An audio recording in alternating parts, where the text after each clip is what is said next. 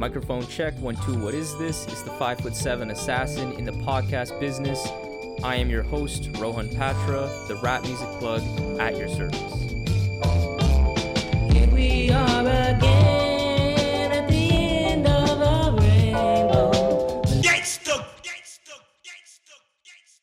Picking the brain of the artists who created Paraffin, Save Yourself, Haram, and most recently I Told Bessie would have sounded like a pipe dream just a year and a half ago. But now, off the strength of the love and support you, the listener, have provided me, this past weekend, I was able to sit down with none other than South Jamaica Queen's Elucid, where we were able to dive into his one-of-a-kind lyricism, his creative relationship with Billy Woods, his spirituality, and his latest solo album and Album of the Year contender, I Told Bessie. To be honest, I didn't even need to really record this intro. This is fucking Elucid.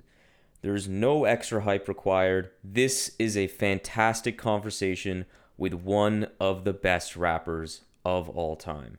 Let's get into it. The Rap Music Plug podcast presented by QLC TV is the remedy to the I don't have anything good to listen to problem. Through in-depth album and song reviews, as well as artist interviews and general rap commentary sprinkled in between on all of what the mainstream and underground rap scenes have to offer, this is your one-stop shop to knowing what to add to your queue, play next, or pop into your record player. Welcome to the show. How are you doing today, Elucid? Good. How are you, man? I'm doing great. I respect the work, respect your contributions to the art form. Anybody who follows the show know how much I love Arm & Hammer, Elucid, Backwoods Studios, anything related to which that whole scene is doing. So this is just a true honor. I'm really happy to have you on. And first off, I really want to get into your style of rap. You rap in a way that it feels like you're plucking words from the sky and then like reciting it to us, the listener. It's really unique. It's a kind of lyricism that engages me on a spiritual level, but as well as like an intellectual level, because you're actually communicating real topics that actually make me think and are like rooted in reality, which is something that I find is really interesting. And the way you do it all is in a way that's very unorthodox, and like how you use your voice and how you present your voice hold different kind of tones. And it's this style of yours that I want to dig into, because I feel on Bessie, this is the one that I feel like you flourish the most. Like there's songs where I feel like you've hit a pocket that I've never heard anybody hit before. And in my review of the record that dropped last month, it led me to say that, you know, sometimes you perform your raps as if they're chants or mantras. Like you use repetition in a really particular way. So it has me wondering, how much has the art of like pure poetry influenced your rapping style? And like, do you actually consider yourself in a way a poet as well? I don't know if I would maybe consider myself a poet. It's funny when people say that, but I guess because of what I do, then that does make me that. But I'm a rapper, so rappers are poets. So yeah, I am a poet. You know, some people don't even like to consider rappers poets. You know what I mean? Like it's like inelegant or something like that, which doesn't make it any less poetic. But you know, viewpoints. But thank you. That was mad compliments. But I feel like you're right. on Bessie, I don't know. I was just having a lot of fun, like making this record. I had a lot of fun writing the rhymes. Like people will say what they will about like the content or whatever, but like the flow and like how the words are styled against the beat. For me, there was a lot of playfulness. There was a feeling of like playfulness. I'm just having fun with it. So like that's where it comes from. You know what I mean? Like unexpected pockets maybe, or like how I might like use my voice in a chorus, or even within a verse, and like start layering things in a particular way. It's really just like playfulness is like keep myself interested. You know, I could spit a verse straight without any sort of maybe inflection or layering or real style, like rap style too. I can spit it like straight with, but then, I'm not sure if that would have kept me interested. It didn't. When I was in the studio, I just tried in different ways. I like to not punch my verses. I saw some technical shit. I'd like to run through a verse like from start to finish, and possibly like a song from start to finish. I'm gonna have to do it live at some point, so just do it now. You do the whole song live, We'll like the the whole song from top to bottom, top to bottom. I mean, Bunny Chow was one take. That was one take from top to bottom. It's just like you're gonna do it live eventually, so you might as well just get familiar with the record. It's your record. These are your thoughts, right? Like this is everything that you've like, sort of downloaded and then like upchuck back on a beat. So this is me. I should be able to do this, and it's always been that way from like day one of like me even just like being in my room. Like I'm thinking about that. I haven't thought about this in a while. Just like when I first started rapping and be like, had the idea of like, well, let me try like, what does it sound like if I record it? And I remember I had like my dad used to work out and like have a weight bench, to bench press and shit. And I remember, one end was the bench press and the other end was like this weird kind of like a lat pull down thing. So I remember I had like really like old belt drive turntables. I had the beat playing on there through like a cassette, and I had a mic and like a little old mixer my uncle gave me, and I would have the mic hanging from the lat pull down machine. So it's like the mic's in front of my face. I can stand up and I'm rapping. And just because it was tape, there's no punching, it's just a cassette tape, just hit record and go. Like that's where it started. Just get the song done from top to bottom. You can't stop and like punch in and fix mistakes. Just get it right the first time, Try to.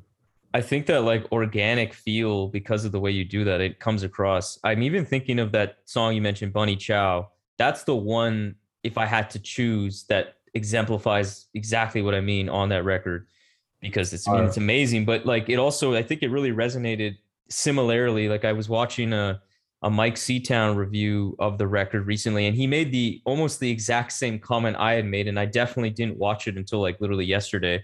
I'd already done the review, and the same thing I said about Bunny Chow is like the way the pockets you chose to rap in just wouldn't be the ones that I would have think a rapper would typically go in, and it's just so fly. Like, shout out Seb Bash. That beat's one of the best things I've ever heard. Period. Yeah, as soon as I heard that beat, it was like I want it, but also like for the reason why I like the pocket. It was just so like very traditional boom bap to me, but also just not. It was tweaked. The rhythm was like a little more intricate. And then, it allowed me, for me, in my ear, it just like, I could dance a different dance on this kind of a beat. And like, shout out Seb Bash. Man, shout out Seb Bash. And even like the way the song ends, like the way you, like the last lyrics, the way it kind of cuts off just seems, again, odd. I was almost like, oh, the song's over, but it's so sick. Like you just kind of let that drop, and I love it. That was, to be honest, like that was, again, Seb Bash. That's just how the beat was. That's just how he had the beat like structured. I didn't ask for any changes. What he gave me is what he gave me, and that became the end result. I love that. Making rap for me is like, it's at its best, at its most fun, it's spontaneous. It's like not really thought about. It's just kind of like, you work with what you have and you just do what you do in this time frame, and then what that is what it is in the end. Mm-hmm. And that's my favorite way to work. Yeah, we didn't do anything to Seb's beat. Like how he sent it, that's the demo version. Billy Green just beefed it up. You know what I mean? Just made it bigger than what it is. But yeah. I got rocks in my head, I didn't listen right. Rattling round, fuck what they said, now he won't miss the light. Shifting gears, more than aware, I bit my tongue in spite. Bang my face on the wall, they didn't call me back in time. If you asking, don't bother, he's hardly there, the body rests. Half-hearted, hello, oh it's time to chat. I bet on my mother, boy, I've been getting up before. Reaching past the undercar, as above, so below.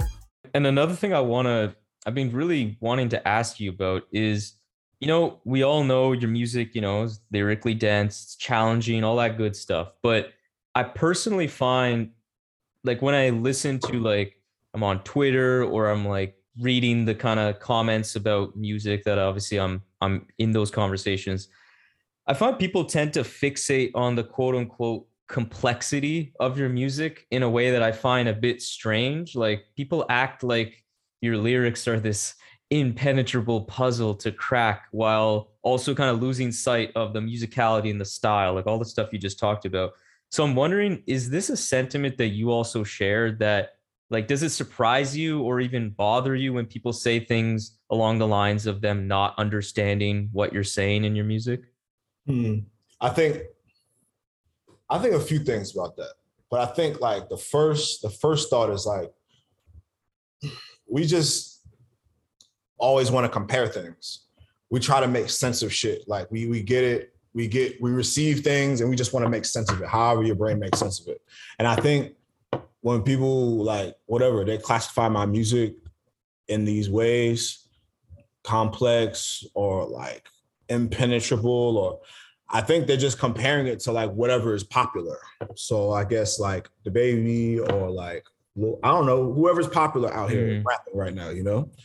So obviously like, yeah, compared to somebody like that, I could see that, but it doesn't mean that like you can't enjoy it or get into it or you know, just spend time. Also, like I believe you don't have to even understand everything that you like enjoy.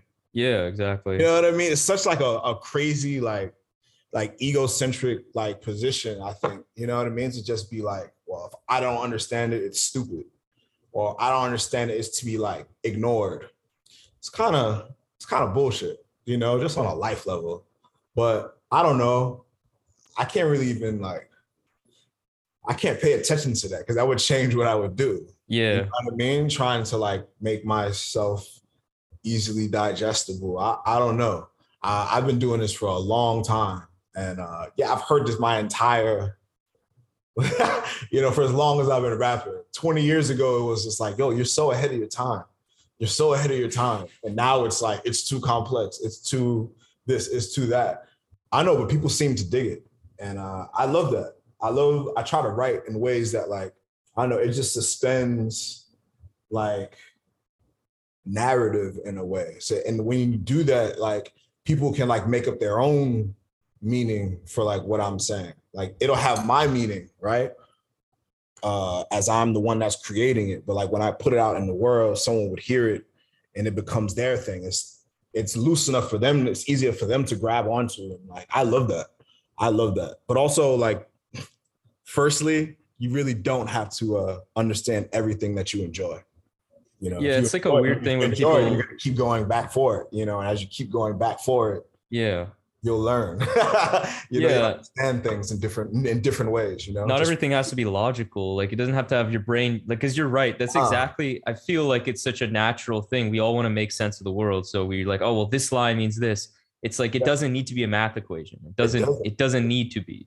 It can be, but it doesn't need to be. And that's fine. And for me, I feel like me and experimental music, I'm not usually the type, like for me, at least I'll say like the part I usually have a hard time understanding isn't really the end result of like the music we as listeners consume when we press play on an album. What does baffle me and inspires me and just confuses the hell out of me is the creative process to get there. Like, how the fuck did the artist even think of making music like this? That's what comes to my mind. That's the part that I'm like, damn, like what? Like, how did Elucid know that, you know, inserting this sound of a baby crying into the beat of 1,000 Faces would sound so good? Like, that truly baffles my mind. And those kind of decisions is what like really interests me. But it's not like the end result. It's not like, oh, I don't understand this song or I don't understand anything. It's more like, how did he get there? Because that's really cool to me. Yeah, I love that. I love that. That is a great think about it.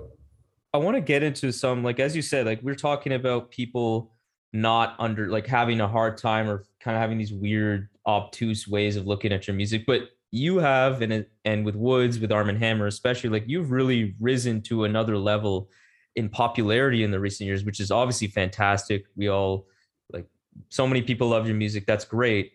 And I want to particularly get into that using one of your lines off Soft Gold, off the White Label record. You say you have that record. What'd you say? I forgot you have that record. Oh yeah, you know, it found its way to me. I'll just say that. You say somewhere between happy to be here and y'all should have been knowing. I won't abandon the moment, control my only opponent. I found that one really enlightening because it made me think, like, how has it felt wrestling with those kinds of thoughts as you've kind of risen in profile in recent years, seeing, a bunch of fans that have only caught wind of you within the last, let's say, like last year and a half since Haram dropped, and not being aware of all the great work you've put out previously. Like, how do you feel? Like, how do you reckon with that? Because in this line, it seems to be something that's on your mind. Yeah, I think, in that moment, we're making this record, and we're making white label, and it's just like, oh, it's gonna be this European exclusive 12-inch vinyl with no cover to be sold on our European tour. And like, that was just big to me. It was just really cool. And it was just like, damn, man, my 17-year-old self would like be totally into this and would be proud of like who I would be, years down the line. So that's the mindset, like, going into it. But I'd be lying if I didn't, like, it's true. That first part of the line, it's like, I'm not gonna lie, man. There was like an anger at times. Like that feeling washes over me. Anger when I think about, like, damn, man, y'all actually should have been knowing. Like, like, what do you mean? Like, what, y'all weren't like paying attention? Like, what's different? Like, I didn't change, y'all changed. Exactly. But also, like, that's bitter. That's whack. Like, also, I'm grateful for this shit. Like, whatever, like, I'm here now, and like, this is what's happening. And like, it's a crazy, like, position. It's like a big blessing to be here. Like, I make rap music. That's what I do for a living. Like, I make rap music. People like to hear like things that I make. That's incredible. That's, I love it. So it's just like, I don't want to be bitter, but it's also like that exists because, I've done this for a long time.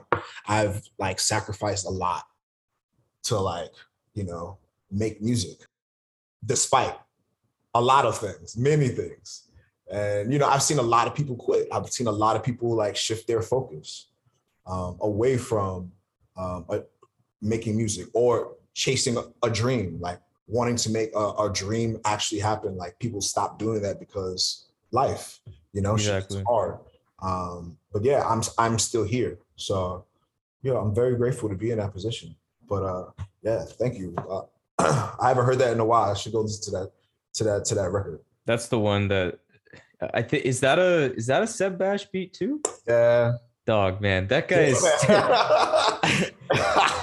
just crazy, man. I like on White Label he showed out. Obviously on Bessie he did, and then now I've like looking back, I have known that I have heard some of his stuff before. Like that, some of my favorite beats on that Evidence last record was incredible. And there's something about the way he has this like weird warped griminess, but it is still, like you said, boom bap kind of in its elements. It's crazy. He could definitely describe like how he does it better, but it's to samples, obviously, and then like there's like a lot of human elements at play, whether it be like synthesizers or just like strange sounds added into a beat, and like he's playing it in this particular rhythm, like playing against rhythms. Like, he's got a really, really strong ear.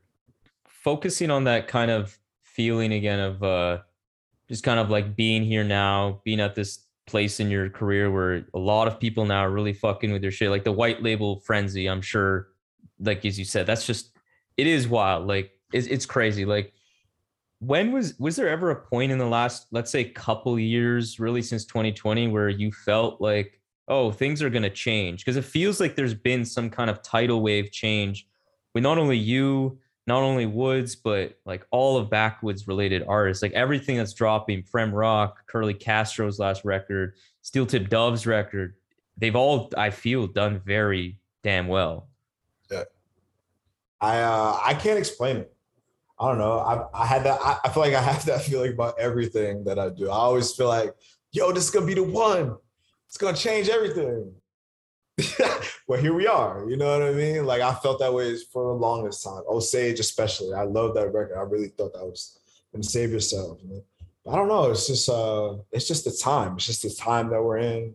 And thankfully we're like making things like as a team, as a roster, as Backwoods, like artists, like we're just making things that people are responding to. This lane is like kind of wide open, like a whole way that was different from when I was maybe like 18, 19, 20 years old. The game was like, it was just different. The rap industry was like different. And it allows, I'm happy for this pocket that we're sitting in right now, Mm-hmm. I'm not silly, but yeah, we're in this pocket.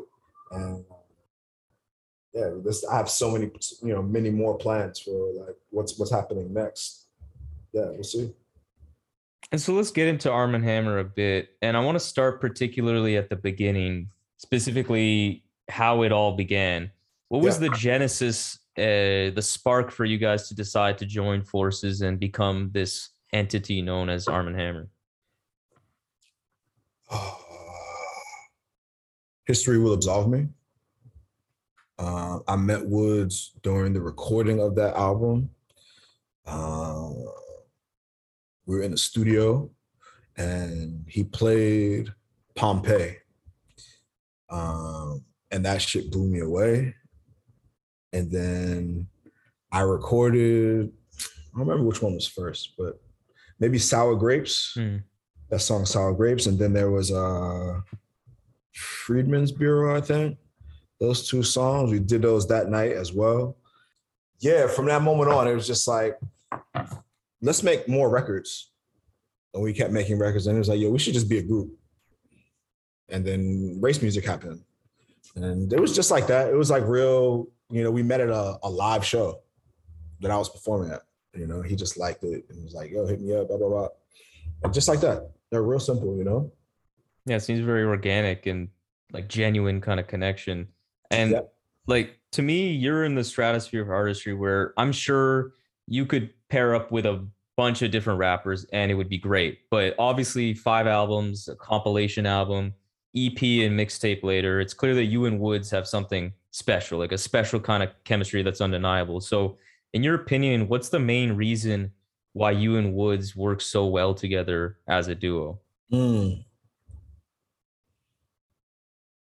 I think Woods is a really dope solo artist on his own.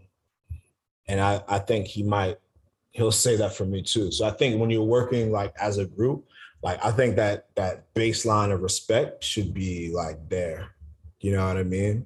Because I think from there, it just becomes about like challenging like myself or yourself or ourselves, like when we're making records, because it's like, like Woods are gonna come with some crazy shit. And it's just like, yo, how you gonna like stand next to that? Like you can't really slack. You can't slack off because like Woods has just gotten better. You know what I mean? Like I feel like I got a little bit, but I definitely know Woods has gotten like way sharper in the past 5 years or so, 3 years, even. Like so it's like, how do I like compete? We always, healthy competition, man. It's always that. Like who's got the best verse, who I think that's important. I think it's like also cool, like even how we like might start making songs. It's just like, can I make something that would inspire him to write to? You know what I mean? Like that's how some Arm & Hammer song, a lot of Arm & Hammer songs are made. You know what I mean? I'll just get a beat or he'll get a beat. Somebody will get a beat, right? If you feel inspired, move on it. Play it for this person. I need to get a reaction out of you. Can I draw a reaction out of you? You know what I mean? Like that's, if I get Woods like excited about making a record, then we're on a good track. You know what I mean? So yeah, it's just playfulness, man. Competition is playfulness. That's what really keeps me involved. Like working with really talented people who are inspired and have like a sense of just like, yo, I want to be the nicest. I thrive in that kind of like environment, Mm-hmm.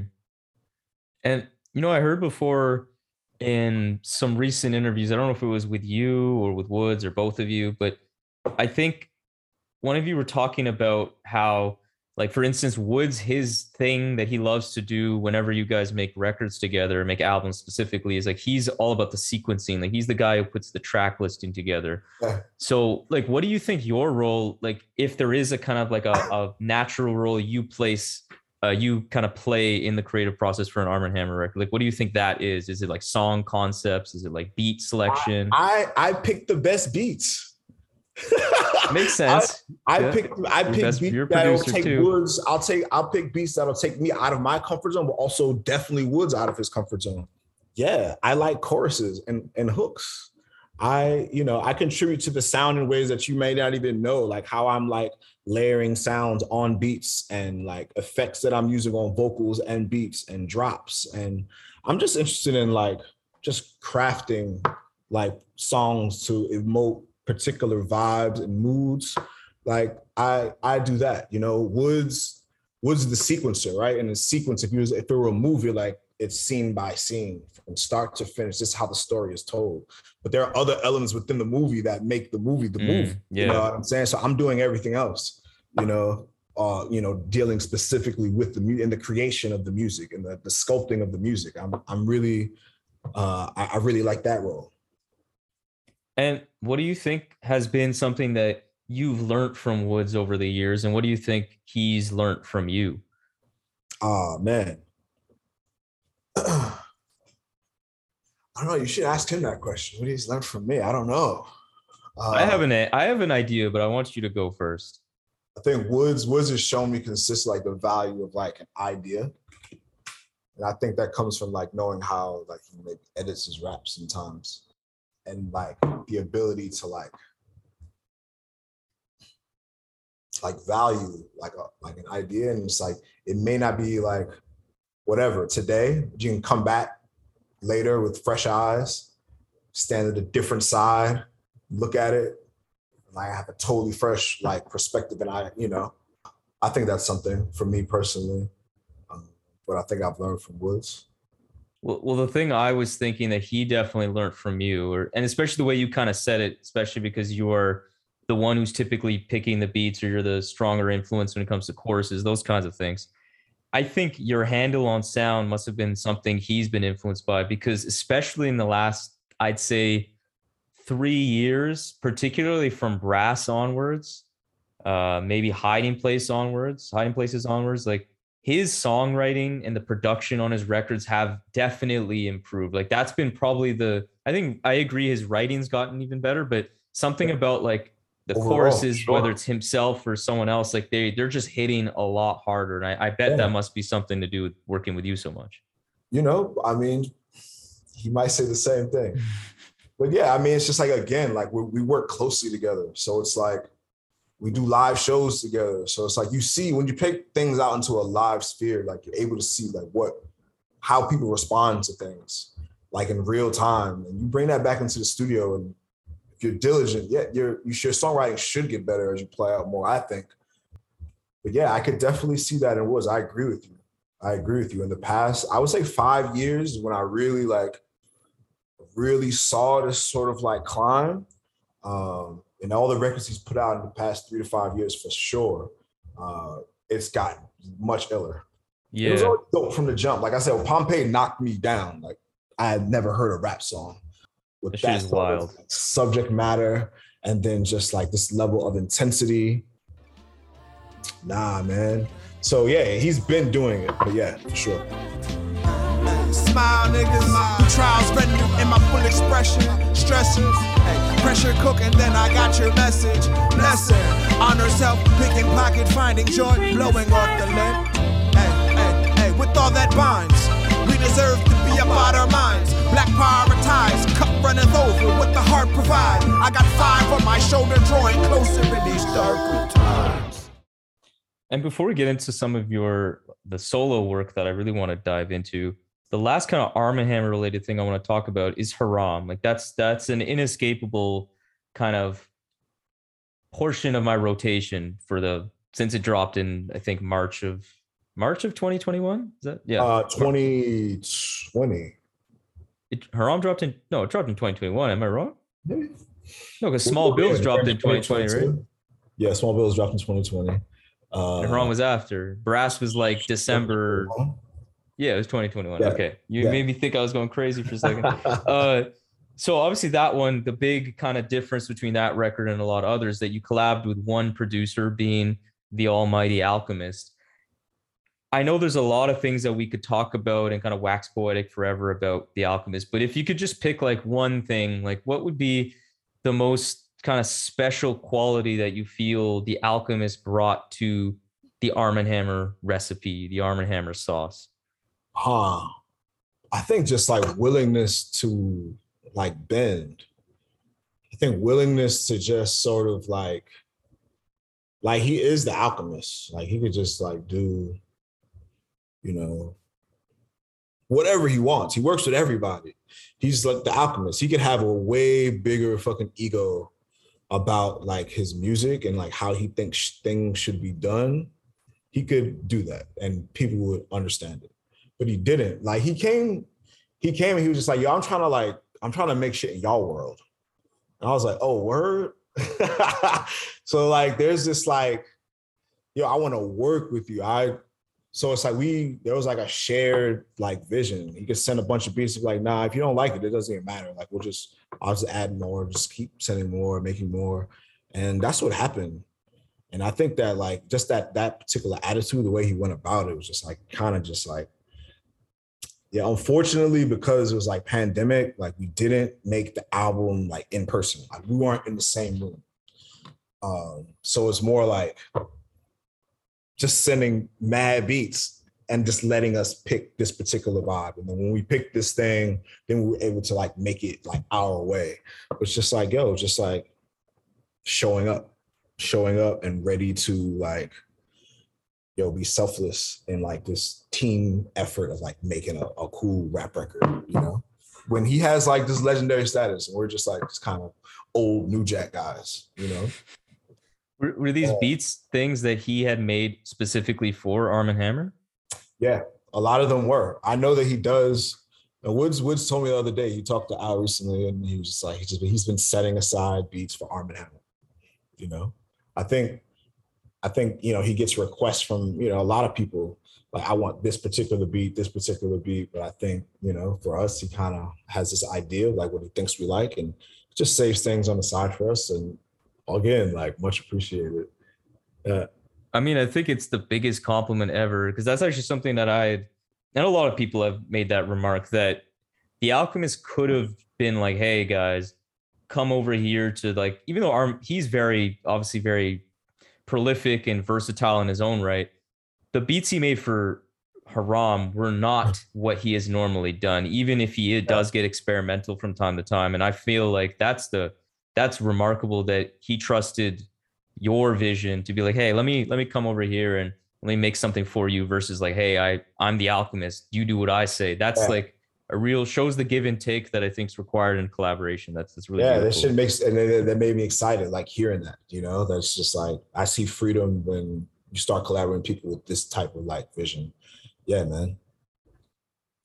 Okay, I want to get into, before we even get into Bessie, this amazing record from 2022, from this year, I want to start with Save Yourself, your first Backwoods solo debut from 2016. Yeah. And, you know, in contrast with Save Yourself, that I felt was very claustrophobic and urgent sounding musically, the tone of this latest record, Bessie, feels a lot more weightless and kind of like at peace. And you mentioned playfulness before, which I think is like a really perfect word for kind of like what I felt. You know, lyrics from Bessie, like words mean things, but don't have to. There'd be no blues if I was blameless. Like those come to mind in particular because they just feel like it's very mature and kind of like accepting or at peace. So looking back at 2016 to now, what has been the biggest change or the biggest changes in your life from then until now that you feel like impacted your music the most? Wow. 2016 feels like eons ago. That feels so long ago. I was in like just in life, just a different person. Save Yourself, I think at its core was a breakup album. At its core, it was a breakup album. It was recorded right at the end and definitely like the after of like a long-term relationship I was in. So that influence is there, even though there are a couple of like explicit, maybe like references to that or even like songs. But yeah, at its core, it's a breakup album. My living situation was very different. And then Bessie, 6 years later, it's the total opposite. I have love with a partner and I have a child. Let me think. The timeline, if I'm correct about the timeline, yeah, I even found out I was having a second child during the recording of Bessie. Like, wow. So yeah, life is just I've done a lot of living, in 6 years, a lot of living. So I think that the lyrics may have reflected that, That's really cool to hear that you received it that way. The lyrics definitely reflected that, I've never stopped. Also, I've been like, obviously like busy, you know what I mean? I'm making records with some very talented beings out here, for that length of time. So yeah. Yeah, big difference, man. And, one of the major differences between Save Yourself and these past both solo records you've dropped, as well as I guess not considering some of the instrumental records you've done, which obviously you produced, things like that. But like obviously the Arm & Hammer work and things like that, though Save Yourself was 90% roughly produced by yourself. And so that's definitely like a very notable difference in your recent work, especially the last 3 years. Is this something that you'd ever want to come back to and make another full-length self-produced album? And like, why do you feel you've moved away from that in recent years? Yeah, I definitely, it'll happen at some point. Making a record that way is really tough. And maybe at the time when I made Save Yourself, I don't know if I thought about it that way because I had a lot of time. I had a lot of time for myself. And time is just different. I have a different relationship with time these days. So it requires a lot of it to make a record that's self-produced. I still make sounds. I still loop things. I still make beats, but I don't really think of them as something for me to rap over these days. Nowadays I hear other people doing things to it, or it just kind of like stands alone as some instrumental sort of DJ thing, which is like what I've always wanted. I wanted that own particular lane too, because like even playing live shows, for the past few years, it's been just a lot of Arm & Hammer on the road things and not solo type performances. So when obviously like it's a 2-man group, like now my catalog becomes shorter, so it's like, how do I make a live solo show? And, just expressing, like I make beats, I make soundscape type things, and doing it live is exciting for me as well, so just trying to do a little bit more of that. But I don't know, at some point, there will be a record at some point, for sure. Yeah, I'd love to hear that, especially when we're talking about like newer fans joining the fold. Like I say, Save Yourself is a classic and people got to check that out. Shit Don't Rhyme No More is great, but I would love people to hear you as a producer too in like a real kind of full length picture. That'd be amazing. That'd be really amazing. Yeah. And so you mentioned it, you've been very busy since the release of Save Yourself. It's not like you've dropped no music for the last 6 years. Right. You've been insanely prolific. You dropped Shit Don't Rhyme No More in 2018 and then like a re-release in 2019. Obviously the Arm & Hammer records, but also Small Bills with Alaska. That's great. Nostrum Grocers with Rap Ferreira. It has me wondering, what compelled you to release I Told Bessie in this particular moment now in 2022? And was this project something that you was it just a fact of, I'm really busy and I have all these other records to make? Or was it, I needed more time to kind of like accumulate life experiences and get inspired to kind of finish this? Yeah, I think I knew I always wanted to do a solo record, after Save Yourself, like trying to make a solo record. But like things started like taking priority, and like obviously Arm & Hammer like really took priority. I remember like a specific summer in 2017 because that's when like she was really rolling. or setting up. Like, you know, we were pushing that ball. You know, we was approaching the summit. We was gonna knock that. You know, I'm losing where I was gonna say. But in that summer of 2017, in that summer, like or like spring and summer, Paraffin was recorded, Rome was recorded, Nostrum Grosses was recorded. Oh shit. All, you know, so that was just like, and then things became what they became. And, you know, as shit has gotten busier in the past couple of years, Woods was like, yo, you should just put out a solo album. You should just put out a solo album. The momentum is kind of crazy. Like, people kind of want to hear it. I think it'll do well. And I had that idea for a year and then didn't really move on it. Started some things, abandoned some ideas, making songs. But yeah, the second year, this year, we're in 2022, the end of 2021, you know, that fall into like the new year, early part of the new year. Yeah, man, super inspired. And because of the beats, I was getting so much crazy beats from Child Actor, Seb Bash, August Fanon, like Late Edition, Kenny Siegel. I was just getting a lot of ill shit that was just like really fall into this particular pocket. So yeah, it came together pretty quickly. But yeah, it was all Woods. Like, yo, you just do the record now, man. Mm-hmm. It made sense. It made sense. Oh, I'm glad he kind of gave you that little push, because it's great. And I think I also really appreciated, like, when this dropped, it dropped with all the merch too.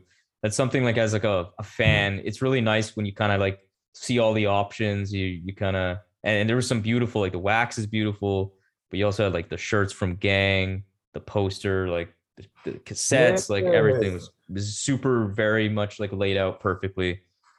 It's just like, you know, the momentum of things, you know what I mean? It's just, we're just at this particular place. So it's just like, I don't want to put out this record in the same way that I put out records in the past. I got to be a little bit more, I have a little bit more resource. Like, let's just do that. Again, I'm working with some like super amazing, talented human beings. And it's just like, yo, let's just do it now. Let's just do it now, you know, and working with Gang on those teas is just like, of course. I've loved his visual like language from the first time I saw some of his things. The East Side Power Violence shit, all those hoodies and like tees from like back in the day, like. So yeah, I'm proud of this record and all that's happened. Alex Richter, you know, with the poster, all the crazy photos. Yeah. And so, keeping with I Told Bessie here, one of the things that I remarked in my review of the album that really I felt very moving was the fact that I Told Bessie felt very much like a spiritual experience, and even more so than your previous records. And one thing I really loved from a recent interview you did with Cabbages, you remarked in your relation to your church background, and I just like put the quote up, I'll read it because I think it was really cool. You said, at the core of a lot of that shit, looking back on it as a grown person, it's really like a death cult. These people can't wait until the world ends so they can go to heaven. I was like, wow, that really took me back for a second. And this was very enlightening because, like, it had me thinking, what is your relationship with spirituality and religion? And what role, if at all, does your music play in you exploring your spirituality? I think making music is a very spiritual process. It is. I'm not assigned. I don't assign to like a particular religion or like house of spirituality. I see connections in like a lot of things that may not seem connected. I see jewels of like goodness and truth and a lot of different like ideas and philosophies, spiritual systems. So I'm open to a lot of things. I'm paying attention to. I'm feeling a lot of things. I'm feeling a lot, you know. That's important in like the practice of like creation, any kind of creation, but you know, speaking for like music creation, it's important to be open and to be sensitive. And when you're talking about things like that, you're talking about, you know, spiritual matters. Yeah, that's that's my thing spiritually. You know, I was raised within a particular, you know, Black Pentecostal Christian, you know, house of worship. Like that's where I came up, and that's where I first experienced or like understood like ideas of like God and the nature of life. And so yeah, like what I said in that Cabbages interview is just how like I interpreted like my experience like as a grown person. As a kid, I didn't really have like a say in like, oh, I'm not gonna go to church. Like it just was, it's just what we did, you know what I mean? And even when I became of age to even question these things, you know, it really wasn't happening. So just being a person of just like, with a nature of questioning, like things didn't always make sense to me. So I'm gonna ask questions. I'm gonna ask questions about like what I'm doing every week on a Sunday, you know? So I don't know. I feel like I just didn't get the answers that I wanted, or I didn't feel settled on like, this is the concrete answer. This is the reason. I just didn't believe it. So that just kind of led me to like explore other things, and just, again, like just being open to a lot of different like ideas of, spiritual ideas. So yeah, I mean, it's just my interpretation of like, it kind of is what it is, you know, we're the idea of like born into this world, but not being of this world, because this world is going to hell, right? And you're God's favorite, so you're going to heaven, right? So like, why are you trying to slow down the timer to destruction? Like, why, like, yo, don't you want to get this thing going? Yeah, for real. You know, and at its core, like that's really what that shit is about, at its core, you know? So, you know, and that it gets really like, you know, depending on where you're at in the world, because like Woods can tell you also stories of like, you know, maybe certain members of his family with like a very similar like idea of like God and the world, and like backwoods Jamaica, like rural Jamaica, you know what I mean? Or it extends, you know, wherever Christianity touched down, there are folks that really take, you know, extreme views of this kind of thing. And like, yeah.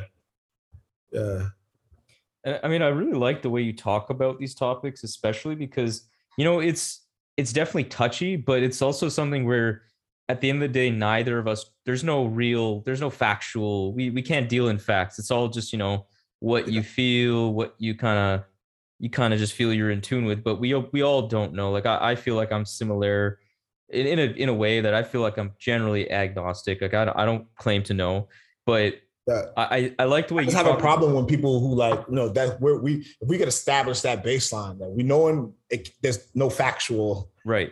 You know what I mean? So that means that I can't impose my beliefs on someone else. I can't make someone do or be or feel a certain way if I actually believe that that's our baseline. You know what I'm saying? And that's when my issue came with a lot of like, you know, Christianity. And it's always trying to impose your shit on other people who don't believe what you believe. It's a big problem for me, you know, just ideologically. Yeah. And I think your music and the way you kind of write generally lends itself well to this kind of topic, because it isn't coming from this like really directed like imposing this, no, it's not true, or it is true, or this is not true, or this is right, this is wrong. You kind of just explore it, you kind of pose it in an open way, and we as a listener can kind of just take that and be like, oh, that's interesting, and then but you're not like forcing me to agree with you, if that makes sense. Yeah. And and the way you do it, especially with all the poetry and your rhyming generally, it just adds to the kind of impact, I feel. As you were talking, like I just kind of like thought of this, and I thought of this before, but also like, you know, again, like where I'm at, like my age, my influences, I've seen this type of rap that you're talking, the preachy rap. I've seen it be like just trashed. You know what I mean? I've seen it praised and I've seen it trashed. I'm trying to learn from maybe some of my elders' mistakes. You know what I mean? Like there's a line that people are towing when it comes to like sort of like preachy versus kind of like free sort of rap. And I don't ever want to be like that preachy guy. Yeah. Know? And I think as Arm & Hammer, like when we put in Woods to this. I think you guys work really well together, especially on this topic, because you do it in the way that I just described, you know, very open, very like deeply poetic and abstract. And then Woods kind of like, if he wants to touch on these, like he'll have lines like that are like Christianity is cultural appropriation. Yeah. He does it with like that classic like dry humor. And I just feel like you both aren't like being preachy. You both aren't like making me feel stupid, but it kind of has a similar effect that it makes me think, but in different ways, which I think is just really dope. Sure, man. That's dope, man. Thank you. Part though apart, wet earth and Apollo sent the heart, follow with my arc, you should park it where you start. I'm a dancer in the dark, running tangents off the mark. If you're seeking understanding, you should jam this way you are. One of the things, it would be remiss if we don't mention it, like I Told Bessie, this album sounds phenomenal. It's not just all about like your lyrics. Willie like Green. It's truly, Willie Green recorded at the Greenhouse, mixed and mastered there. Also one of the first, it's not the first. We did the Nostrum Grosses record, top to bottom in there. But like solo record, my first solo record, top to bottom recorded was Willie Green. That's great. And it sounds like it. And when we look at the production credits, as we kind of talked about earlier, there's no beats truly produced by you, but I have to imagine as a great producer yourself, you were still very involved in the musical decisions related to this project because, you know, from like the flows of like how sounds kind of went into one another, there's a meticulousness to it all that feels very intentional. So, you know, how did you work with Green and the other kind of producer collaborators to craft this final sound that we got on I Told Bessie? And like, what was the sound generally that you were going for? I wasn't really sure at the beginning. I don't know if I really make music in that way, starting with an idea and then all my decisions after are trying to like support that first decision. Interesting. It's usually like more random and just like, it just really just takes a sound or a loop or, you know, it doesn't take much to like start the inspiration. I think one of the first songs that was done, the first couple of songs that were done, Child Actor kind of like sparked it. Child Actor sparked I Told Bessie. Spelling and Split Tongue. There may have been another song in there, but those two stand out to me right now. Spelling and Split Tongue. And something about like the looseness of Split Tongue is what drew me to it. It was spacious. And I knew that I wanted to like maybe use my voice in this particular way of like singing and harmonizing on that track. And that allowed those sounds just like really drew it out. And then I kind of had like the running Say What You Say thing. That was pretty quick. But yeah, once we did Spelling, I kind of knew I'm like really working with something here. And yeah, I just kind of get a lot of freedom. Like people just kind of like just send me things and then I'll just make a demo like in the house. Then if I like it, and after a couple of weeks, I would go to Green and have like 7 or 8 different songs written and I'll just go in there and record them, 4 or 5 hours, just record everything, try out different mics, trying like little effect things, just trying to like, sculpt the song into a particular mood, It was really cool, like working with Green in that way, face to face. Things get done quicker. I could do it at home or somewhere else.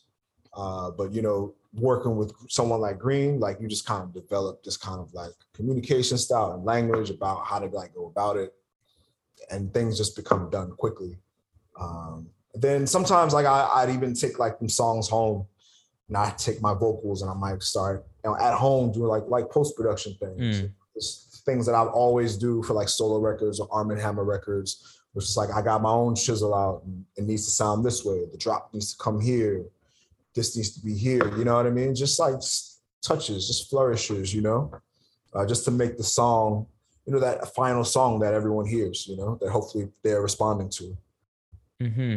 And you mentioned earlier that with like the Bunny Chow, when we were talking about Bunny Chow earlier, you mentioned that Green made the beats sound bigger. And just generally, I've had the pleasure of speaking to a ton of backwoods artists on this show. And when we get to the topic of Green, it's always something very flattering.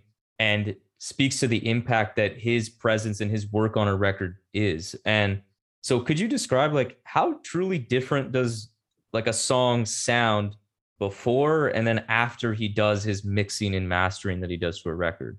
Like how is it really as like crazy different as we imagine? That'd be interesting. I could definitely do like a head to head. You know, maybe I'll do something like that on social media. Just like, all right, y'all, this is what the song sounded like as soon as you recorded it. And this is what it sounded like after it was mixed and mastered. That would be amazing. And I think like, you know, the songs sound bigger, right? Like, I mean, Willie Green is just like a genius. He has a genius ear and he knows what he's doing. But like, you know, the tools that he has are what everyone has in their computer. If you know how to EQ, you know how to EQ. If you know how to compress, you know how to compress. So it's just like in the demo, like things don't have their own space. Like the vocals might be fighting with the bass. So it sounds weird. You know what I mean? Or this part of the beat is way higher and I can't hear this other part. So things need to be balanced, you know, before like things are mixed. But yeah, Green just has this particular ear. Like, I think it comes from like, he doesn't mix just rap music, right? So like Willie Green can mix pop music. Willie Green, I believe, was a Grammy nominated for like a gospel album, if I'm not mistaken. Mixing like a gospel album. It's like Willie Green, you know, he just has a particular ear. So he has this idea of like hi-fi hip hop. You know what I mean? I think it really makes a difference in Arm & Hammer music because like, obviously like our shit has a lot of words. We want to be heard. And also people their ears or our ears are trained to like hear. Well, if you listen to underground rap, your ear is trained, you hear it in a particular way. And like, sure, there's been great hip hop mixes, but there's a lot of bad mixes or just average mixes for the type of rap that we do, right? Like we want shit to ring out. We don't want it sounding dirty. We don't want it sounding muddy. Like that's never been like our goal. And that's been the goal for a lot of like hip hop music makers. Yeah. It's gotta be grimy. That's not really like our, you know, it's not our thing. And I think in a live show, I know you feel those beats. I know how you feel how they bang. You know what I mean? Like it does. It just does because of like what Willie Green does, you know? It's just like a master talent. Yeah, it's like you guys make hi-fi gritty hip hop. It's like kind of a contradiction, but it's not. And that's the sounds within the beat may be like dirty because I recorded it on an iPhone, right? The fidelity is already low. But Willie Green will make it so that it's like still pleasing to the ear. Like that's, I don't know, man. Mixing and mastering especially is like, it's a particular brand of source. Oh yeah. It's a different kind of brain. Like, yeah, because you guys have like that gritty attitude that kind of harkens back to those artists that you're kind of referencing about who really wanted that to be grimy, but it doesn't actually end up sounding like it, but it has the essence. It's a mind fuck, but it's great. And that's what we've all come to love.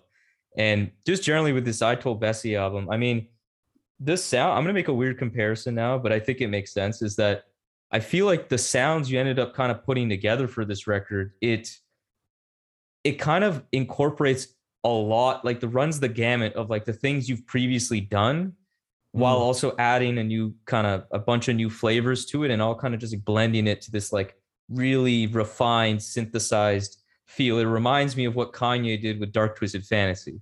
Like he took the kind of like gospel kind of chipmunk stuff, like that soul sampling. He added like the 808s, auto-tune stuff. But then he also added this like the grand orchestration from Late Registration, and then added like this prog rock shit that he was on at that time. And I feel like it sounded amazing. I love that album. And I feel like you did a similar thing in the sense that you just kind of took all the best shit you've ever done and added some new shit. And it's like, I think the best thing you've ever done too. Thanks, man. Thanks. I feel like, you know, there's a certain type of restlessness in like my musical like brain where it's just like, you know, especially within the since Save Yourself, you know, I feel like a record should really show growth. A record should show like things that you've been through. And it's not just like my life is going to come out in the lyrics, you know, like, but also just like shit I've been feeling sonically, things I've been listening to, things that I've like processed in my way, and like, yo, I could flip it like this way for my record. I'm gonna try and do that. You know what I'm saying? And like hope that people like respond to that. But yeah, I just think it kind of just shows like my own musical like interests, my own musical like sensibilities, which I've always, again, like in the past 5 years, it's on every record that I've been involved in. But like it's a group record, so it's not about me and like what my solo contributions. It's not about that.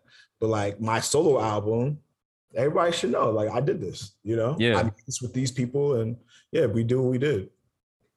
Okay, and before we wrap up here today, like I wanted to ask just a kind of a different stray question from one of my patrons on the show. He's got patrons. That's fire. Yeah, I got patrons. And this is actually someone that you've spoken to recently, Dano from Free Music Empire. Tight. Love that guy. And he asked a really cool question, and I think it'll be a fun one. He asked, what are your 5 favorite Backwoods releases? But you can't, to be fair here, you can't name any of your records or Arm & Hammer ones. 5 favorite? I'm going to go with Shrapnel because I produced it. Oh, okay. I guess that counts. But that's kind of cheap. That's kind of cheap. We'll keep it. Love that album. I'm going to go with the Steel Tip Dove album. Yeah. I'm going to go with Fielded Demisexual Lovelace. I'm going to go with Woods, Hiding Places, and also Today I Wrote Nothing. Today I Wrote Nothing. That's an interesting one. That's not the one that a lot of people put up amongst his favorites. I find that one's not as popular. That's interesting. Why is that one one of your favorite Woods ones? I executive produced that album. Interesting. And I did that during the making of Save Yourself. Yeah. Oh, damn. Yeah, that one has a real, like, it does feel different than all his other records. Like, it's the most disparate kind of like, I don't know. There's a beauty to kind of how many different ideas. I mean, I like the title is genius. Like, Today I Wrote Nothing. It kind of like adds to that, plays off that. Just like there's a bunch of ideas here. It's a great record for sure. Yeah, man. And okay, so I want to give you the opportunity now just to kind of shout out, any fans of yours listening, like what are the new or upcoming Elucid activities, projects that we should know about that people should be looking forward to? Oh, shit, man. I don't know. I'm going to be in LA. I'm going to be in LA next week on Monday on the 1st. I have a live show. I don't know if they're going to see much touring from I Told Bessie, but I'm going to do what I can do. So this is it's the second show. We did in New York. It's a great show. Shout out Soul Glow, DJ Haram, Fatboy Sharif. Love Sharif. Love Sharif. Yeah, man. So yeah, LA on the 1st, we fire. I'm not sure. I don't know. I haven't done much music making, not as much as I would like, but there's some things coming. There will be some things coming within the next year and a half or so. I think we'll be pleasantly surprised. Yeah. Okay. And I saw in that recent Backwoods newsletter that you have a web store going live on your Bandcamp. I don't know if it'll be live by the time this airs. By Monday, it should be up. Okay, so by the time this airs, guys, it should be out. Yeah. Yeah. It's just some things I have that I think people would like, and that'll be the place for all sort of like Elucid solo, kind of merch things. Yeah. It's exciting, man. Long time coming. I'm surprised I haven't done it, but yeah, here we are. Here we are. Yeah. Man, I love what you do. I really appreciate you coming on the show. This has been a fantastic conversation. Thanks, Rohan. Thanks for talking to me again. Yeah. Really appreciate what you do, and just keep doing what you're doing. And I think more and more people are kind of getting in tune and tap back into the previous work. There's a lot of great stuff before Haram and Bessie. I promise anybody listening here to do that. I mean, like people like you is like kind of like stoke that fire, feed that fire. Y'all just out here just like really listening and enjoying, and then like telling everyone else. And like that's just the best. That's just the best. That's what every artist kind of wants and needs, especially in this time. You know what I mean? So for real, thank you. Thank you for fucking with us, for fucking with me, you know? I'll leave it there. That means a lot. Thank you so much. And I hope you have a great rest of the day. You too, man. Peace. Peace. Double minute left. I was choking on the church, man. Starlight. Double minute left. I was choking on the church, man. Starlight. So there we have it, another episode of the Rap Music Plug podcast presented by QLC TV. I hope this episode gave you some new perspectives and insights into what the greatest art form known to man in hip-hop music has to offer. If you want to support the show in the most meaningful way possible, it would be my absolute honor to have you as a patron in the new Rap Music Plug podcast Patreon. Through this Patreon, you will be getting exclusive content such as bonus episodes, exclusive album recommendations, exclusive playlists, early access to episodes, and more. And above all, though, you will be able to support the show directly in a way that will not only justify the crazy amount of time I spend on this show already, but allow me to cover some of the expenses related to supporting all of these great artists that we cover on the show through the website, and will allow us to sustain and build on this amazing growth that the RMPP has experienced recently. Big shout out to Dano of Free Music Empire, Levi, Mahima, Jeff, Mitch, Dash Lewis, Pancake Cleaner, Trey, Noah, Justin, Brandon, Joe, Gavin, Matt, Teddy Faley, Jackson, Kian, Slumber Logic, Fatman Tomb, and Khalid for your generous support through the Patreon. I really appreciate it.